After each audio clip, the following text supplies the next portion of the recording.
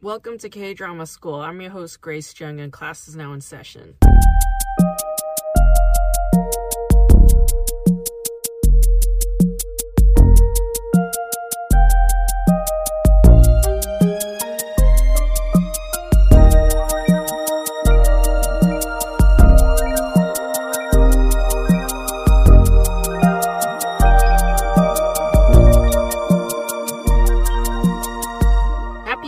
Everybody, Happy New Year. 2023, year of the Blackwater Rabbit. Expect fun and joy everywhere you go because rabbits are fun and joyful beings. That's just what rabbits are. And I say this because I know I am year of the rabbit. And so I am telling you from personal experience, that is what a rabbit is. Rabbits are fun and joyful and playful. Have you seen a bunny? Have you seen how cute and fun bunnies are? I don't know how you guys spent your New Year's Eve, but I spent it by dropping my iPad in the bathtub. Yeah. Was the bathtub full of water? Yes. I mean, it was just full of water.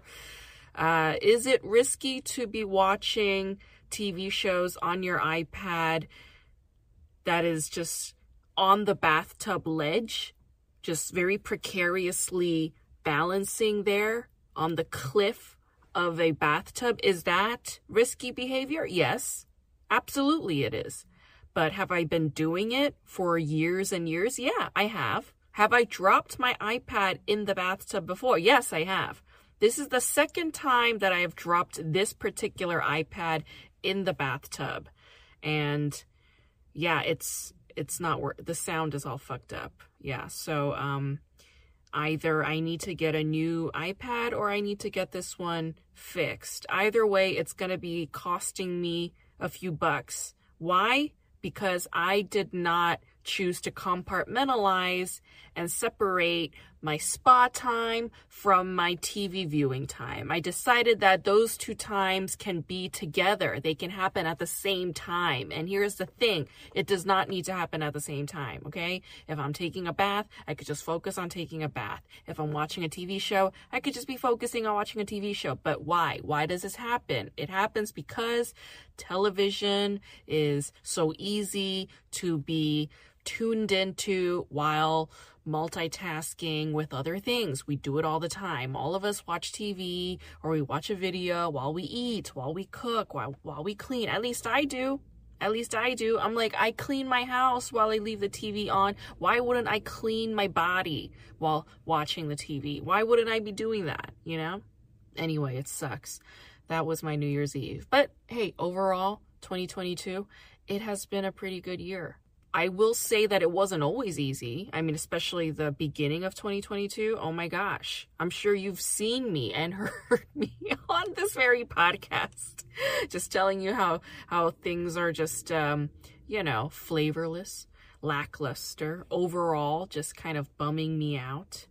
Yeah. I remember posting a few Instagram stories where I would just make lists of things to do instead of killing myself. Yeah, that was going on for a couple of months in there. That was fun, actually. That was like a fun creative project. And, I'm not saying that I would ever want to get back to that kind of darkness, but, if and when darkness does arrive, I know that my inner clown will never let me down. That I know for sure. And to you listeners, I'm very grateful for giving me another wonderful year of your companionship and your support. Thank you. You guys are the best. And here's an invitation. I am rewriting my book, which will be coming out in year 2024 from Running Press. I would like to ask you listeners to send me an email. You could send that email at kdramaschool@gmail.com and just ask me questions. Like if there is a particular theme or a show that you want to know more about, like in more detail, okay? Or if there's a question around a certain show or some aspect of Korean culture that's been intriguing to you, that you wanted to ask this question but couldn't ask for whatever reason, okay? You can ask that to me. Feel safe And feel free to ask me these questions, and I will see what I can do to answer that through the book. This is an open invitation, okay? An open call, all right? You guys can ask me whatever is going on there in your little minds and hearts, and just hit me with it, okay? Send that email to kdramaschool@gmail.com. I will take a look at it, and I will submit my answer via book.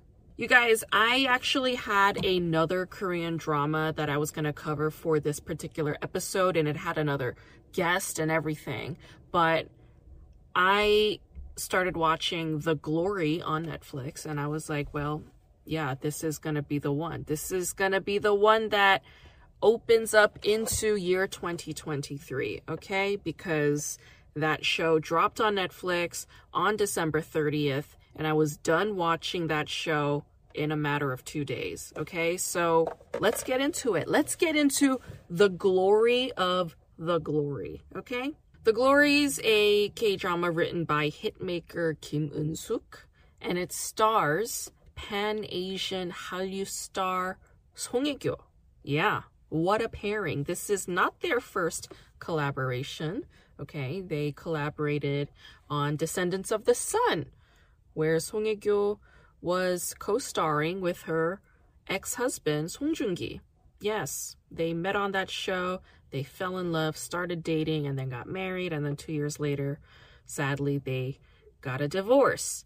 But isn't it interesting how timing works, right? Because just last week, we finished watching Reborn Rich, and we just covered it. And here we are covering a show starring his ex-wife. How fascinating. Did the K-drama industry do this on purpose, or is this just some warped cosmic timing? I don't know.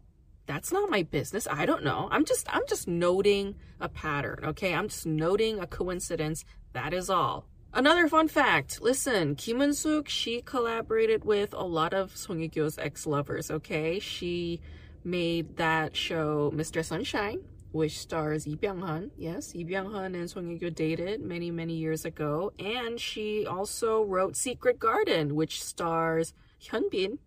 Yeah, Hyunbin and Song Hye-kyo, they were an item. Yes, they were. They starred in that show, Worlds Within together, where they were both playing K-drama directors, and then they fell in love, dated for a couple years, and then called it off.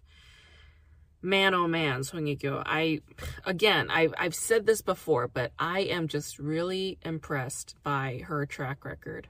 Yeah, I mean, Lord have mercy. In any case, The Glory. Yeah, this was made exclusively for streaming on Netflix, okay? So Kim Eun-suk took some major liberties here. It is very different from what Kim Eun-suk typically does, because Kim Eun-suk has been writing for Korean television, okay? She's been writing for broadcasting specifically all up until now. Yeah, and she did a couple cable TV shows, but for the most part, broadcasting, okay? So she kept it sanitized, kept it clean. But for The Glory, oh my God, all of that goes out the window. Yes, all of it goes out the window. We see a lot of smoking. We see a lot of sex. We see a lot of cursing. We see a lot of knives. Okay, like as we know, this is like that weird thing with Korean broadcasting. They'll blur out knives. Okay, especially if it's going to be used to enact violence. If it's just for cooking, then it's fine. But if it's in the context of violence, then they always blur it out. Yeah, but no, we saw a whole row of knives that the doctor character has. Yes, so weird. That character is so weird.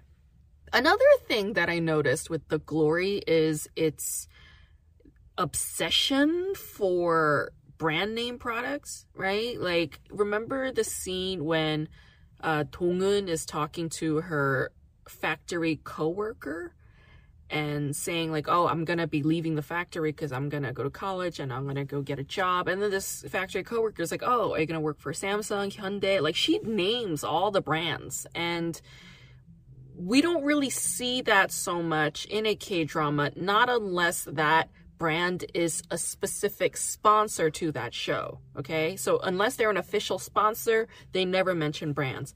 For this show, I don't exactly know if Fendi is an official sponsor, but good God, does Fendi make an appearance a lot on this show. It's practically an advertisement for Fendi. I'm like, Fendi's not even that great of a product. Like, I think their clothes and I think their aesthetic's very tacky.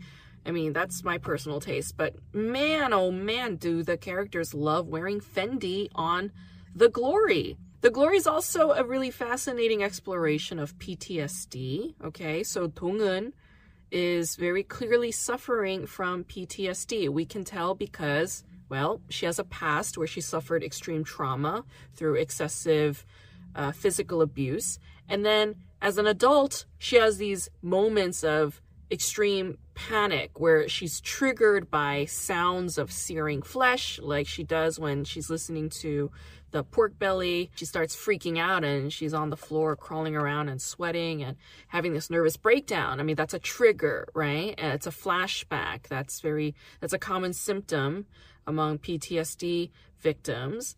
And we also see her showing PTSD behavior when she is putting her hand very close to a boiling kettle.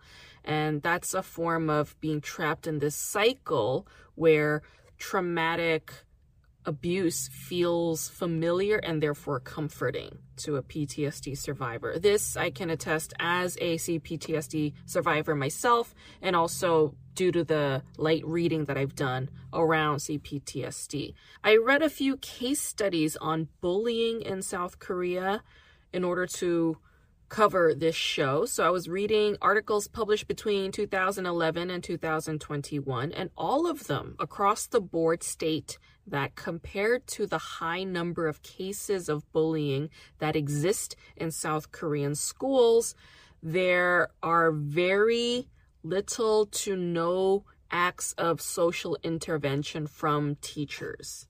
That is a major problem in South Korea. And I noticed that in Kim Eun-suk's work, she sort of regularly depicts a corrupt teacher in a classroom. Yeah. So we see this in The Goblin, right? Because we have Ji Eun-tak, who is this orphan girl, from a poor background, and she has bullies in class, but her teacher totally neglects that bullying. Not only that, but the teacher is also abusive. I mean, she enacts emotional and mental abuse onto this high school student. And she very clearly shows favoritism for the wealthier kids, as opposed to Eun-tak, who is not a wealthy student. And then in The Glory, we see Dong-eun's teacher, a male teacher, physically hitting her, right? Physically assaulting her repeatedly in the face by slapping her repeatedly when she tells him that she wants to drop out of school because of bullying, right? And another teacher says to him, like, oh, that's not going to look good when the director sees this, right? So the teacher is like trying to forcibly get her to retract that statement. And she stands up for herself and says, no, I'm not going to do that. And then, of course, the teacher teams up with the bully's mother and goes and finds her negligent parent and has her sign away her daughter's dignity. In a study authored by Julie Ma, Yoon-sun Han, and Harin Kang, only in 2021 did South Korea outlaw corporal punishment as a legitimate form of parenting. Yeah, that is shocking. So only up until very recently, okay, did South Korea officially declare physical punishment as an illegitimate form of parenting, which means that up until last year, beating a child as a parent was considered fair game. It was totally within the bounds of acceptable, normal part of society. That saddened me when I read that today.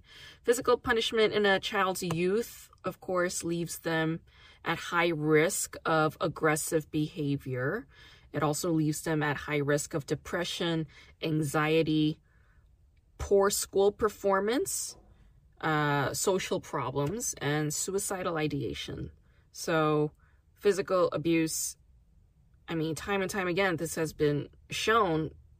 So I don't know why this was only outlawed like a year ago, but that was the case, okay? So what that means, the reason why I bring that up is because if corporal punishment is acceptable within the household, then corporal punishment will also be acceptable to a parent if a teacher enacts that violence onto a child, okay? So I went to nursery school in South Korea, and I remember having teachers who were physically abusive. So hitting us for getting math problems wrong or, you know, misbehaving in class was just considered acceptable and normal part of the school system. Regardless of what the law says and what culture says and what society says, I, as somebody who has survived that, I say that is not at all acceptable. Okay, like hitting a child as an authority figure is not okay, all right? That child will remember you.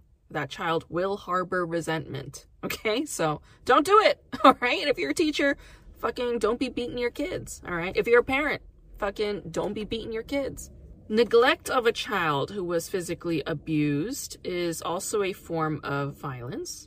In The Glory, we see Dong-eun's mother completely turn her gaze the other way when she finds out that her daughter's been bullied excessively in school and that is the reason why she is dropping out.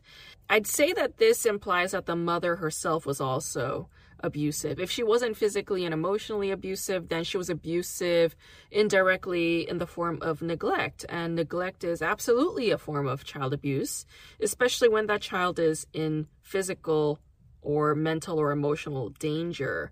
We see that Dong-eun lives alone in this tiny one room, and she's also living in squalor. Like, who's taking care of her? She has no guardian to look after her or protect her. And then Dong-eun eventually is left houseless when Dong-eun's mother stops paying rent to that tiny house. I read a study published in 2015 authored by Ji-hyun Lee in the Journal of Child Abuse and Neglect, and it claims that 30% of students in Gyeonggi-do in South Korea, including the city of Seoul, these children claim to have suffered emotional and physical abuse from their teachers. All right, that's 30% of students in that region alone. So this is not including the entire country of South Korea. It's just that one province. The implication is that children from a low-income background and children who are suffering from neglect from their parents or abuse from their parents are at higher risk to suffer that same abuse from teachers in schools or suffer bullying in schools. What I can say is that, and this is, again, it's based on just personal experience. When a child suffers from abuse, they will have a shade of darkness around them, like a shade of, like, they're harboring inner ugliness, okay? This warped sense of self-perception, let's put it that way. And it's like a vibe that they give off, a vibe of unworthiness. And people who give off that kind of vibe are just food. That's just bait for a bully, okay? I mean, that's a sign of weakness. And as we see in nature, I suppose, okay, like predatory beings will go after the weak. And so it makes sense that a child who has suffered abuse at the hands of a parent or authority figures will also be suffering at the hands of their peers. The implication in The Glory is that since Dong-eun is a neglected child from a low-income background with a single parent who is not a presence in her life, her teacher finds Dong-eun to be an easy target, and her peers also find Dong-eun to be an easy target. When I was watching this show, I could not help but ask myself, why are these people bullying the shit out of Dong-eun? Why are they doing this? I mean, that question was just very, very prominent in my head. I remember when I was in 7th grade, I had an English teacher who had us study the Holocaust and anti-Semitism in America through 2 works of media. One, was this book called Chernowitz, written by Fran Arick, which explores anti-Semitism in a school.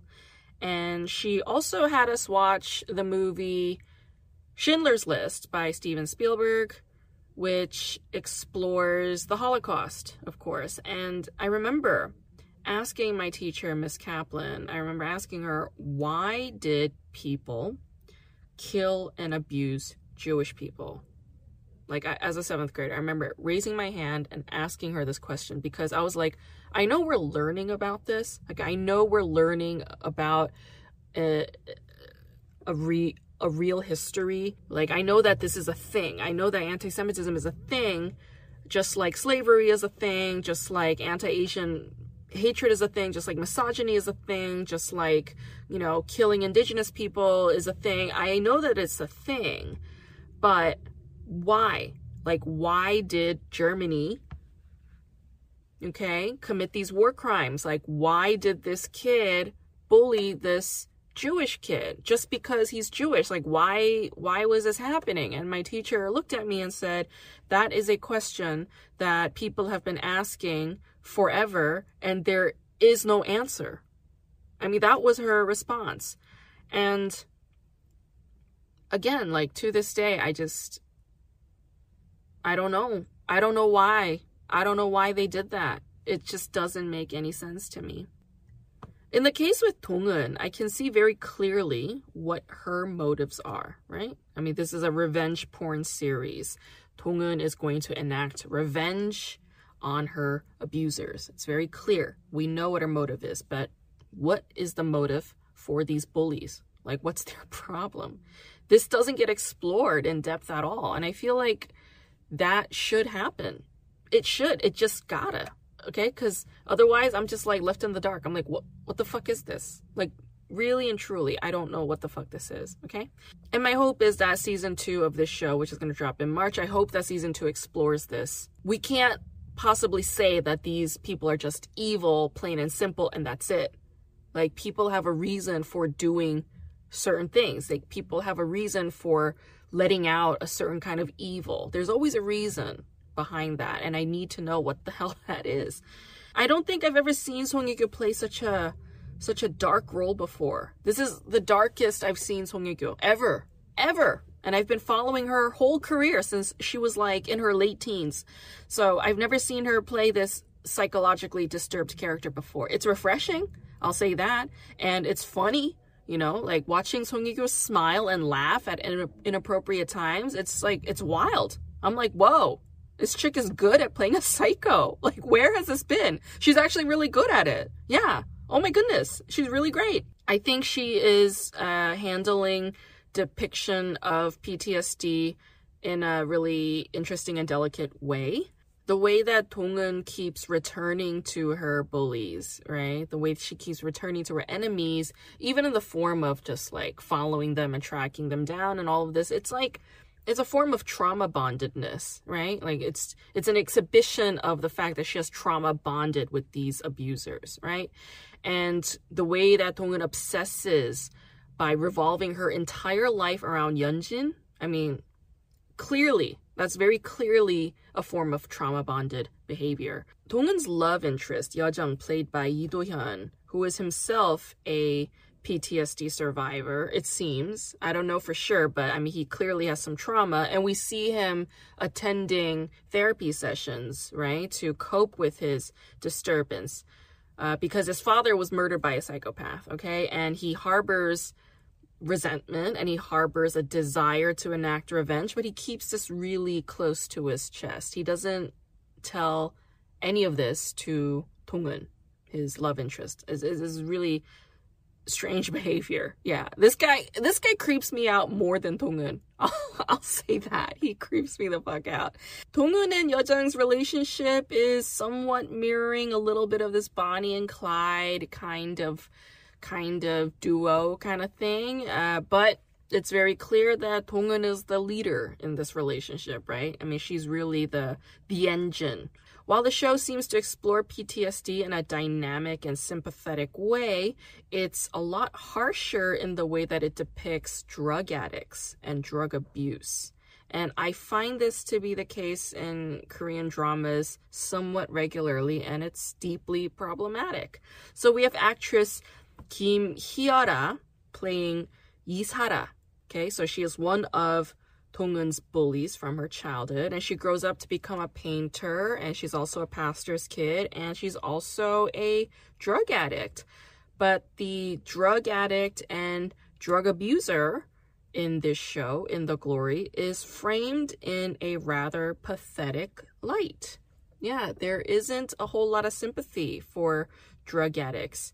Not like the way that a PTSD survivor is depicted. You know, in my understanding, drug addiction is a form of illness, okay? It's a form of illness, so I don't know why there's no sympathy for drug addiction.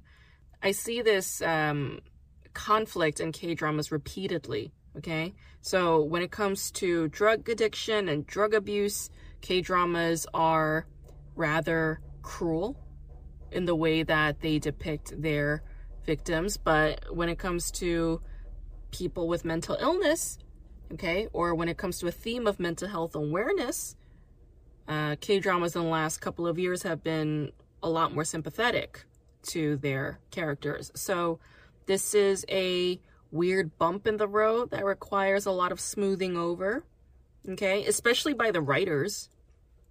It's got to start with the writers. The writers really need to educate themselves and broaden their sociocultural awareness around mental illnesses a lot more, and around drug addiction, and just around drugs in general. Yeah, like, I don't know. I think Korean dramas are really bad at handling drugs in shows. This is definitely something I'll be exploring probably in my book. Anyway, this series moved really fast for me. I loved the fact that it was fast-paced, okay? Fast-paced.